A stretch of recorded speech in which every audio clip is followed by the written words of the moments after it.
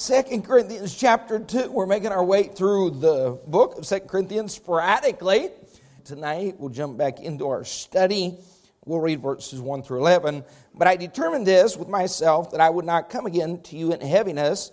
For if I make you sorry, who is he then that maketh me glad? But the same which is made sorry by me. And I wrote this same unto you, lest when I came I should have sorrow from them of whom I ought to rejoice, having confidence in you all, that my joy is the joy of you all.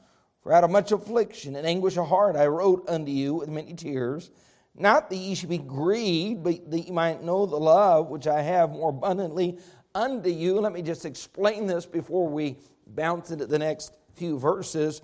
Once again, as we mentioned the last time we were in 2 Corinthians, Paul had to address a lot of issues in this church. He had to address sin. People had to be church disciplined in the congregation. He's confronting a man who had come in, a false apostle, undermining the apostleship of Paul. And Paul is dealing with all these things. Beside the first letter that we see for Corinthians, there was another letter that's not recorded in Scripture. And he's talking about the grief of a pastor having to address issues and seeing at first they weren't responding well. Now, he'll get back word from Titus that he'd sent over there that the church now was responding according to his wishes. But he just said, I planned a trip. I didn't make the trip. I haven't followed through yet. God's not permitted it. But apart from that, he said, I love you guys, and the timing wouldn't be right. If I arrived, it would just be adding to your grief, my grief. And he's addressing these things in the beginning of the chapter. And now he kind of switches gears a little bit. Look what it says. But if any have caused grief, and they had, he didn't throw in a name here. But Paul often did include names. I beseech Euodias and Syntyche. Can you imagine when they received that letter and read it in the church? Those two troublemakers suddenly got called out by name in eternal Scripture. Amen. But not in this case. Name's not mentioned. He said, but if any have caused grief, he had not grieved me, but in part that I may not overcharge you all. Sufficient to such a man is this punishment, which was inflicted of many. So that contrariwise ye ought rather to forgive him and comfort him, lest perhaps such a one should be swallowed up with overmuch sorrow. Wherefore I beseech you that you would confirm your love toward him. For to this end also did I write, that I might know the proof of you, whether ye be obedient in all things, to whom ye forgive anything. I forgive also, for if I forgave anything, to whom I forgave it, for your sakes forgave I it, in the person of Christ. Now here's the key. Look what it says in verse 11. Lest Satan should get an advantage of us, for we're not ignorant of his devices. Now, as we look at this text, Paul is referencing the matter of church discipline here in the congregation, and there are a few churches that are still practicing church discipline. Sin is rampant in churches today. Not even hidden sin, blatant sin, open sin, from sexual sin, devious conduct in the youth, in the married couples. It's just astounding now what church leadership and pastors overlook. Debt, I believe, congregational debt is so great that they fear losing a portion of their church that's helping to sustain and pay the bills. So they overlook things and they turn a blind eye, cover their eyes, and ignore sin in the congregation. Now, I don't believe every sin needs to be dealt with publicly. Most sin should be dealt with privately. And we understand when it comes to church discipline, very few things fall specifically into that category. God gives us a pattern how to deal with that. But here's where most commentators or preachers would disagree. Specifically, he's mentioning a case of sin, open, blatant sin in the church that had to be addressed. And they were hesitant to address it. They were overlooking it. And Paul had to rebuke them. So the church followed through Paul's instructions, addressed the sin, confronted it, and the man repented. So there was a period of church discipline. Paul doesn't get into the specifics. And he doesn't even mention the man by name. That's a lot of grace in the way he did that. Now go back with me to 1 Corinthians 5, because we do remember, having been through the book and studying, there was a case specifically mentioned, horrific case of sin in the church. 1 Corinthians 5 verse 1, it's reported commonly that there is fornication among you. And he said such fornication is not so much named among the Gentiles. The one should have his father's wife. There was a man in the church openly living in adultery, committing adultery with his own dad's wife, his stepmother. And the church was not even dealing with it. They were talking about their grace in overlooking the matter. And Paul is to say this needs to be addressed. It needs to be addressed quickly. Verse 2, you're puffed up. He said, in your pride, instead of dealing with the sin, you're saying, we're full of grace in overlooking the situation. In verse 5, he says you need to take drastic measures. He says to deliver such a one unto Satan for the destruction of the flesh. Now, here's what he says, that you're not even supposed to keep company. Verse 11, now I've written unto you, not to keep company if any man that is called a brother be a fornicator, covetous, or an idolater, a reller, a drunkard, an extortioner, with such an one, what's it say?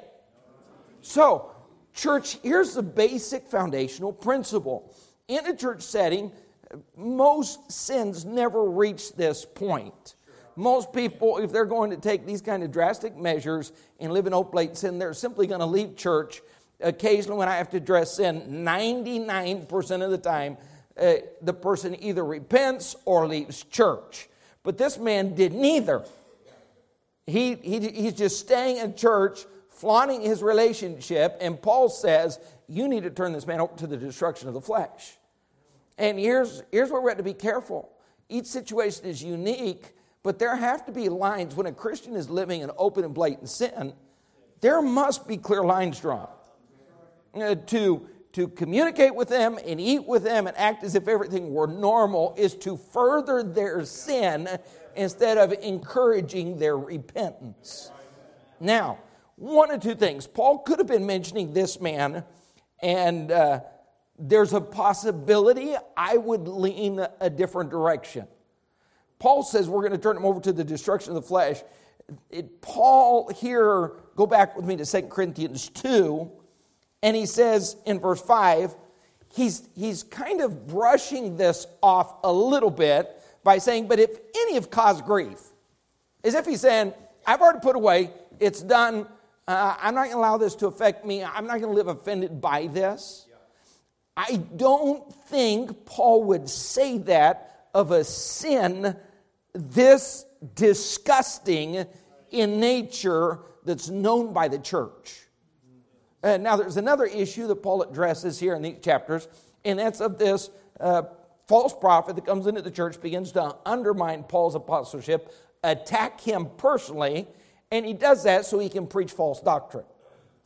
Paul has to, as he comes back through town, this is one of the trips God doesn't give us any real details about, but obviously he has to confront the man. He also has to confront the church. And he says, this caused me, this personal letter and this personal confrontation caused me great grief. And he says, it continues to cause me great grief. But he said, what I'm not going to do, I'm not going to live offended. So I think he's mentioning one of these two cases, maybe possibly another case that's not mentioned in these books. But there's a chance that he's speaking of someone personally that rose up against him, belittled his apostleship, undermined his church, undermined his authority. And he said, now that you guys have gone through the corporate discipline process, look what it says in verse 5, if any have caused grief, he did not grieve me. Paul's taking a very humble approach. Whoever it was, it really doesn't matter. We're getting to a bigger point here, in that sin had to be addressed in the church. This was not a minor sin. This was not an unknown sin. This was a sin that everyone was aware of. That's why he didn't have to name the person by name. Everyone was well aware of the situation. And he says, but in part that I may not overcharge you all, sufficient to such a man is this punishment. So punishment was meted out. What's it say? Which was inflicted of many. So the church body did what Paul asked them to do. Now, when we talk about church discipline, we're talking about a biblical, proper, appropriate confrontation. I don't want to take the time to preach on church discipline. Most of you are well aware of it. What the process, if someone is living in open sin, he has to be confronted. If he refuses to acknowledge his sin at the first confrontation, 2 or 3 of the leaders of the church are supposed to get together, confront that person in his sin. If he still refuses to admit, acknowledge, confess, repent, make things right, then it has to be brought before the church. There's an order, there's a proper process, but normally that order solves the issue or the person goes out into the world for the destruction of the flesh. Everyone understand? What is the purpose of confronting sin or church discipline? What is the purpose? Restoration. The purpose always for God to bring repentance and to bring restoration to that person. Now, I need you to get these principles because here at the end we're going to bring it together to a more practical level. Some of you are you're looking at me strangely because church discipline is so rarely used or rarely needed. Most are unfamiliar with the process. But we're looking at it at a larger scale. Paul is addressing this church, but we need to take the principle that's being applied here in our personal lives because as we read in verse 11, he's talking about one of Satan's devices, one of Satan's tactics. And when we talk about Satan and his devices, we think rock and roll, drugs, witchcraft, Ouija boards, Michael Jackson, Led Zeppelin. We think of these things, but rarely do we think of what Paul is going to address here in the church, which is a lack of forgiveness in the congregation. Now, when Paul says, but if any have caused you grief, he had not grieved me, we see someone here with very tough skin. Now, first thing we need to understand, when sin has to be dealt with on any level, in the home, personal relationships, ministry, or on a church level, people are very sensitive. And this is the day and age where people are being taught to be sensitive. We have a society that's encouraging victimization and telling everyone from young to old, you're a victim. They're not now aggressive behavior, they're microaggressions. They're redefining your ability to be offended because you have been oppressed by someone, and they're stirring these things up based on the color of your skin, your background, something that happened to your ancestors 255 years ago, you know nothing about, but they will bring that to your attention so you remember someone that was a great, that's a really great person, great grandfather was actually hurt or abused, so that makes you oppressed as well because his DNA resides in you. But here's what we've done.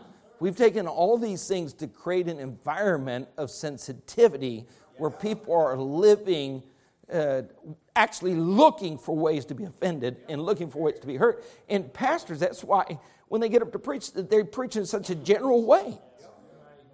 Because the Bible's offensive and they know it's offensive.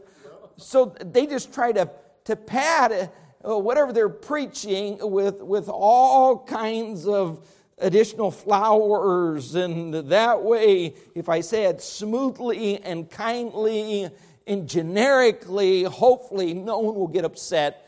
Well, that's just not the case because the Bible's offensive. No matter how you preach it or package it, it's going to be offensive. But here's what Paul's saying. This was not an accidental microaggression. This was a macroaggression. This was someone in his face trying to undermine his ministry, attack him personally in his apostleship, and he brushes it off and says, okay, the church dealt with it. In my opinion, it's over. It's been long forgiven. If any have caused grief, he's not grieved me, but in part. Now, this is important. This is very important. Look at the next phrase. That I may not overcharge. Now, there's no one here that likes an overcharge. Can you imagine Miss Simpson goes shopping and she's simply going to pick up a bag of rice and go to the counter. She's in a hurry, nothing else. She thought it said $2.89 right there on the shelf, but when she gets up to the counter and they ring it up, the lady says, that'll be $10.99. And she says, but I read the price, and that's not the price. And the lady said, it doesn't matter, I just want to overcharge you today. And Miss Simpson said, I don't want it then. I don't want your stinking rice. Not if you're going to overcharge. No one likes to be overcharged. Now, isn't it strange when it comes to the matter of sin and penalty and punishment and forgiveness, we like to overcharge? I'm not going to charge you $2.89. I decided today I'm going to charge you $9.95. And I don't think you've paid enough. I don't think you repent enough. And here's what Paul's saying. Church, you've dealt with this man. You've dealt with this problem. Now, it doesn't matter. Let's just say the two known cases that he might be addressing. The man that was living in adultery with his father's wife. How worse can a situation be than that? Or, in my opinion, as a pastor, these are two worse situations a pastor could have. Or for a man to come in, act like a spiritual authority, take over the platform, and begin to undermine the pastor and undermine his preaching and undermine his personality and undermine his past and undermine his future, undermine everything that he's done, and then to start preaching false doctrine. Either way, these are extreme cases that had to be addressed. So in my mind, Paul could have said, I think we're going to charge him triple. Whoever it was, the fornicator or the false prophet. But here's what Paul said. You have taken the matter, you've addressed the sin, you establish a punishment, we're done, move past it, don't overcharge. Now, church, I don't think we have to deal with in this church setting of sin addressed in a church. Here's what we need to do. We need to think about in our own lives when we have to deal with sin. Maybe that's in your home. Maybe that's with your child. Maybe that's with a family member. Maybe that's with a ministry. Maybe that's with a friend. Here's what we like to do. We like to address the sin and tell them there needs to be a repentance. And even when there is repentance, we like to overcharge. Yep. That's right. For the next week, the treatment is different. For the next month, we hang that over the person's head. When it comes to sin, we're gifted at preaching forgiveness and then overcharging. And Paul said, there's a situation here, and it was a horrible situation, but it's been addressed. In church, what no one can afford to do, if we're truly going to help the church, and we're truly going to help this person, is overcharge them. Now, forgiveness is commanded, biblical forgiveness, as Christ has forgiven us. So the simple fact that it's commanded means we ought to forgive. It's going to help the church. How many understand? We had years ago a case in Mexico. A young couple got in adultery. They were confronted. It was widely known. Obviously, she's growing, and she had kind of been helping there in the church a little bit. Peripheral help, but help nonetheless. So we had to address it. And here's what we didn't want it. I think people are so inappropriate sometimes the way they dealt with sin. We were trying to deal with it properly, and they wanted to make things right, and the church embraced them. But here's what we did. There had to be lines. You've got to be moved out of ministry temporarily. There's got to be restoration. But here's what I want to do. Ultimately, I want them restored. We go back to Mexico now. We see them. We see their kids. We hug their neck. We thank God that sin was handled properly. And 15 years later, they're in church, their kids are in church, and the family's doing well because there was a proper biblical confrontation, and then there was instruction to the church, this is dealt with, we don't overcharge. You know what you can do in overcharging? Look can overcharge. Just a little disdain, a little avoidance, a little bit of looking down upon that person or bringing up something in their past. Christians, I believe we ought to be the holiest church on the planet. I believe we ought to be the godliest church on the planet. But I also believe we ought to be the most Christ-like in our forgiveness. So when sin is confronted and repentance is accomplished, forgiveness has to be complete in the sense of there can't be a bill next month. Say, you know what, we said you owed $50, but we changed our mind and, we're going to charge you monthly until we're done making you pay. This is done on a lot of levels. Church, you don't want to miss this tonight. God put this in Scripture because there's some important things here. And we talk about Satan's tactics. This is one so common in homes, in marriages, in churches, where a wife wants to overcharge, a husband wants to overcharge, a parent wants to overcharge, a child wants to overcharge. And while we talk of forgiveness, years later, someone is still trying to charge for a sin that was repented of 2 years ago. Now, just circle the next word, verse 6. What's it saying? Sufficient. Sufficient. At some point, the punishment has to be sufficient. Parents, here's why I'm not for grounding. Grounding can take... I've talked to kids before. I'm grounded this month. This month, they're going to be bitter by the end of the month. 30 days of punishment? Sufficient. It was probably sufficient 2 weeks ago. And we're overcharging, which creates bitterness. And here's the problem. When you have someone that's repentant and they're trying to get up, when we overcharge them, they begin to overcharge themselves. Everyone in here knows what it feels like to be overcharged to the point you start to overcharge yourself. You say, God's not going to forgive me. One of the hardest parts of the Christian life is when someone gets saved, God erases. We talked about biblical forgiveness, and we're talking about the record in heaven is erased. But there's a record on earth. There's a record in your conscience, and you carry that around. And guess what happens? Satan will bring that up, and as you live out the consequence, we know, people say, well, there's no difference in the size of sins. Yes, there is, because there's a difference in the size of the consequence. There are things that some of you did 25 years ago, you continue to pay in the consequence.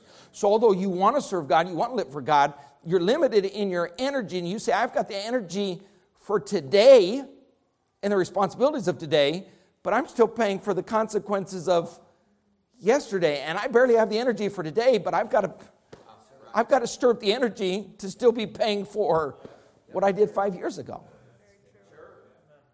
Are you guys understanding tonight?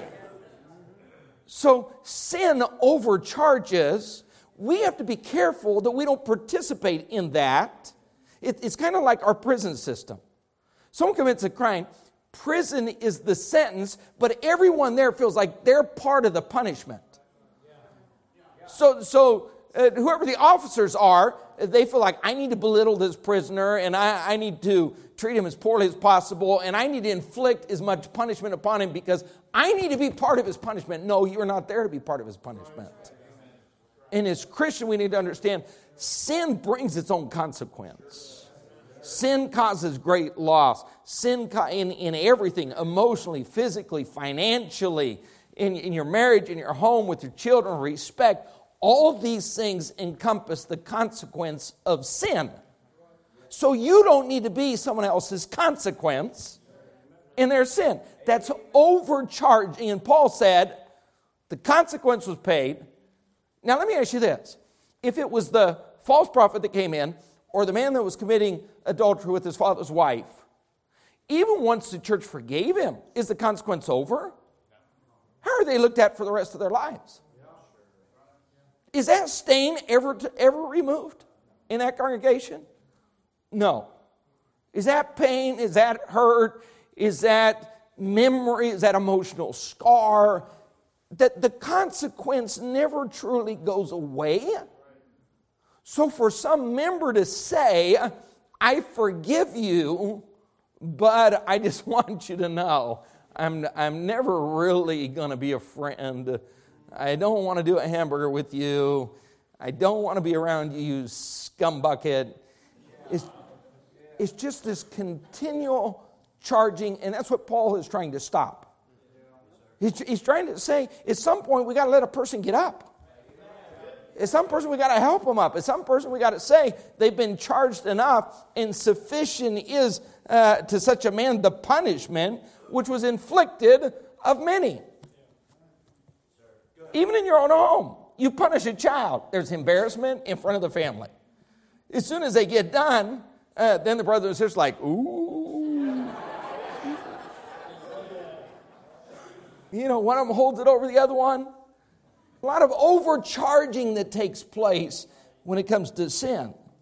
Now, look what it says in verse 7. So the contrariwise, ye ought rather to forgive him and to do what? Now, go with me to Luke chapter 17. Just a reminder, everyone knows the verse, but we just need to read it. We'll hop right back. Luke 17, look what it says in verse 3. Take heed to yourselves, if thy brother trespass against thee, rebuke him, and if you repent, do what? Does God give you an option? He said, if there's repentance, you are commanded to forgive him. Now, I know, I don't want to get into theological arguments. I believe we ought to forgive whether or not there's repentance, but we're talking in the context of what? Restoration here.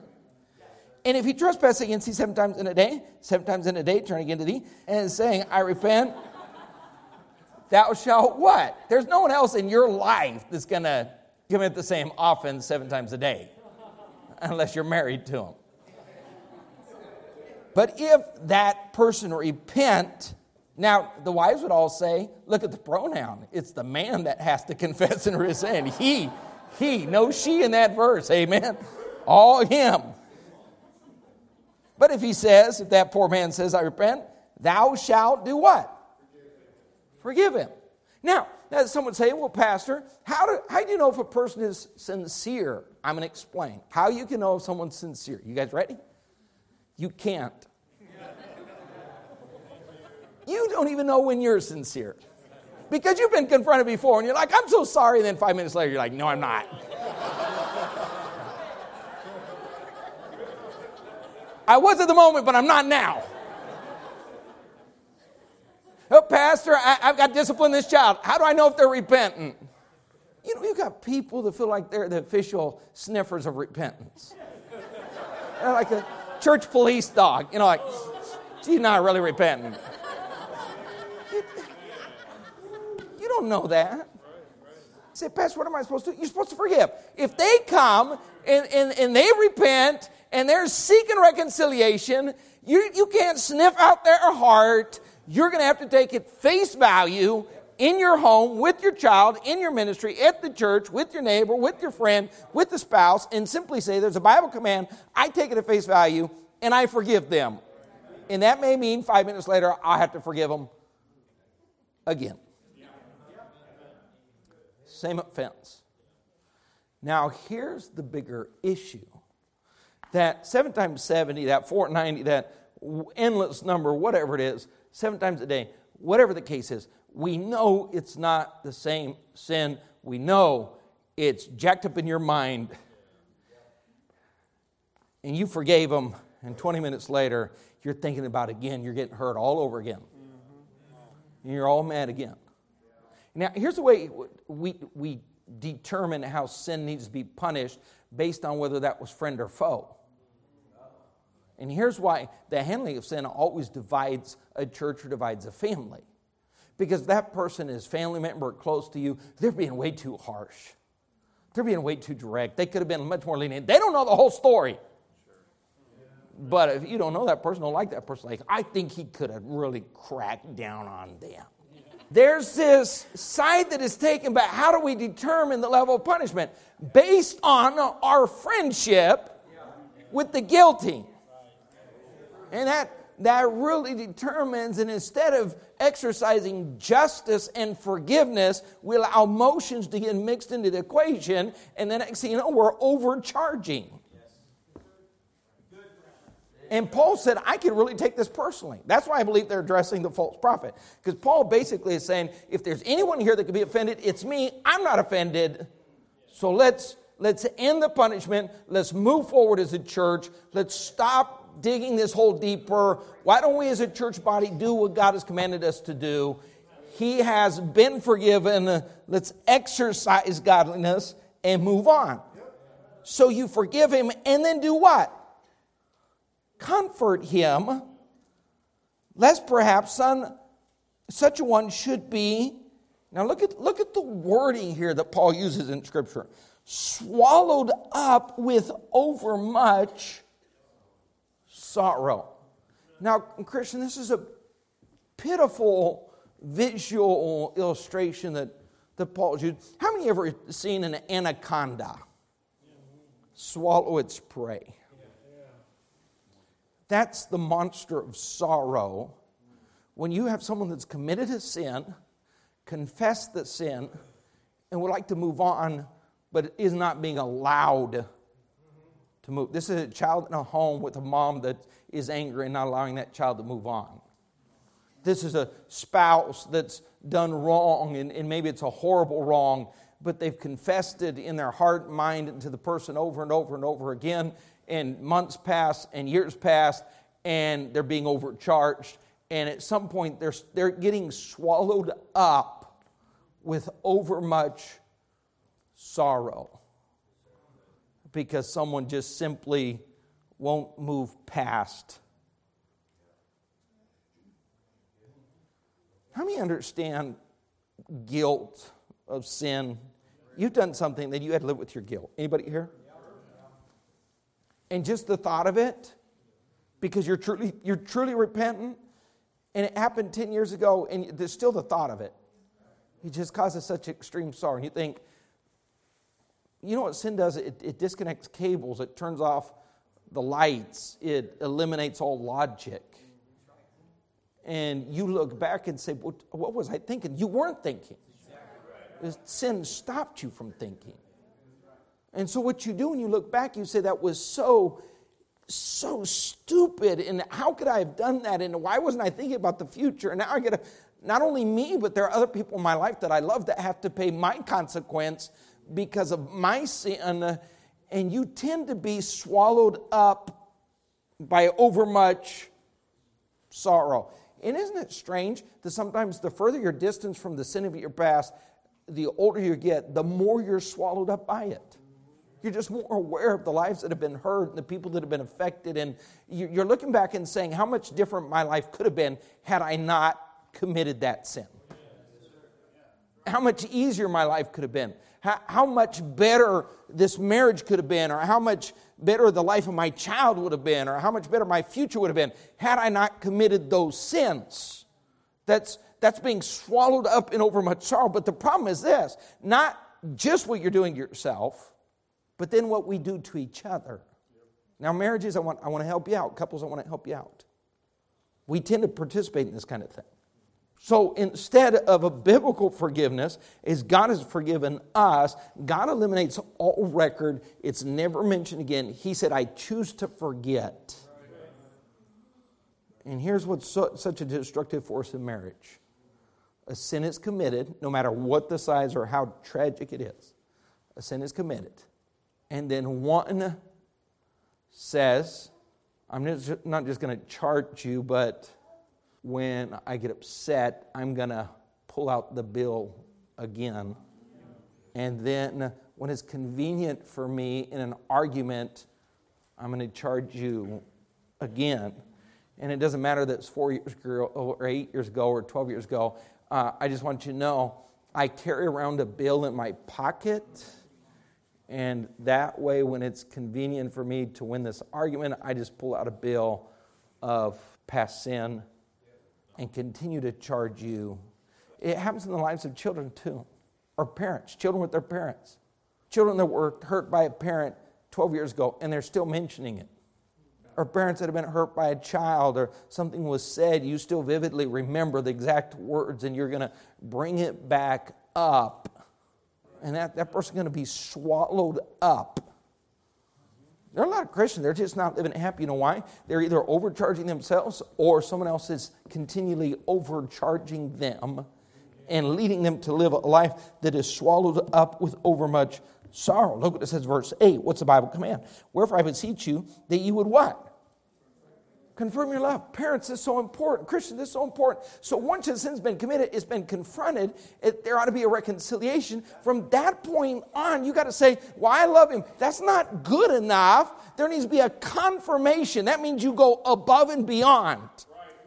So if someone's restored in the church, or if a child is restored in a home, or if there's restoration in the marriage, you need to go above and beyond in a confirmation.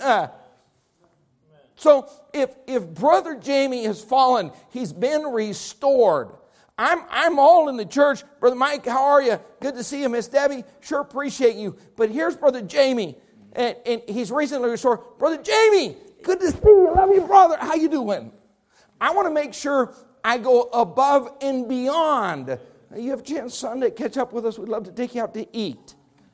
Not that I'm ignoring Brother Mike, but I want to make sure right now in the restoration, there is a confirmation where he knows. I'm not holding that over you. Parents, kids have to know this. They've been corrected. If you see the tension there, you've got to go out of your way to say, I want to confirm to him that this relationship is restored. I'm not hanging this over his head. I'm not going to mention it again. We're not going to bring it up again. We're not going to relive it again. And I'm going to go above and beyond to confirm my love for him.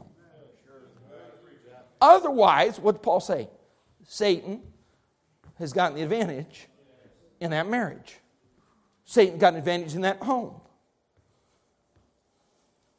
Look what it says, verse 9. For to this end also did I write, that I might know the proof of you, whether ye be what? You know what biblical forgiveness is? It's obedience in all things. Foundational principle to all Christianity. Isn't it amazing how we box our obedience, and our forgiveness, and say, for you, it comes packaged this way. And for you, based on our likes, our dislikes, the moment, the hurt we're feeling. Here's what Paul said. To whom you forgive anything, I forgive also. For if I forgive anything to whom I forgave it, for your sakes, for the church's sake, forgave I it in the person of Jesus Christ. Here's what he's saying. You know what we do? We tend to, it's not that you were hurt by that person, but you have a friend that was hurt by that person, so you're going to carry their hurt. And even when they're done with it, you're not done with it. You hurt my husband, you hurt my child, you hurt my wife. And I know my child's fine, but I'm not fine. We're probably never going to be friends again. Don't even bother. Don't even attempt. It was committed against someone close to me. And so we carry that offense. And Paul said, I'm not going to live like that. We don't need to share in each other's mutual hurts. I'm forgiven for the church's sake. You've forgiven them. I'm forgiving them. Story over. End of the matter. Let's move on. Christianity, shouldn't forgiveness mean we're moving on? Now here's where Satan is taking advantage. Let's read verse 11. We'll be done. Here's where Satan's taking advantage of so many people, so many times, so many marriages. Look what it says. Lest Satan should what? Get an advantage of us. For we're not ignorant of his devices. How many understand unforgiveness is one of his greatest tools? You say, preacher, that's a blatant, open, obvious sin. That's what Paul was talking about in this chapter.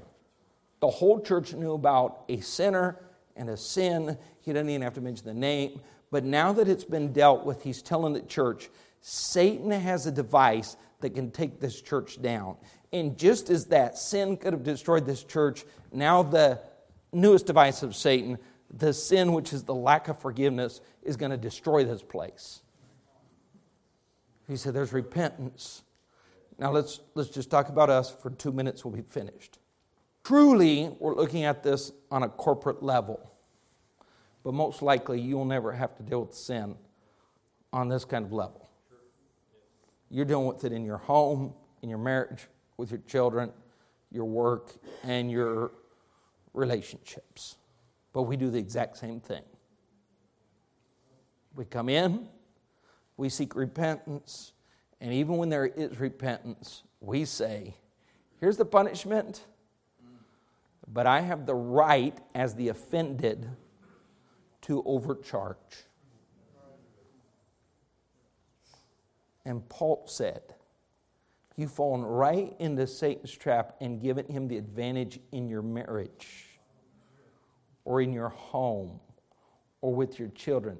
You said, I've isolated them from rock and roll. I've isolated them where they can't get involved in witchcraft. I've isolated them from drugs.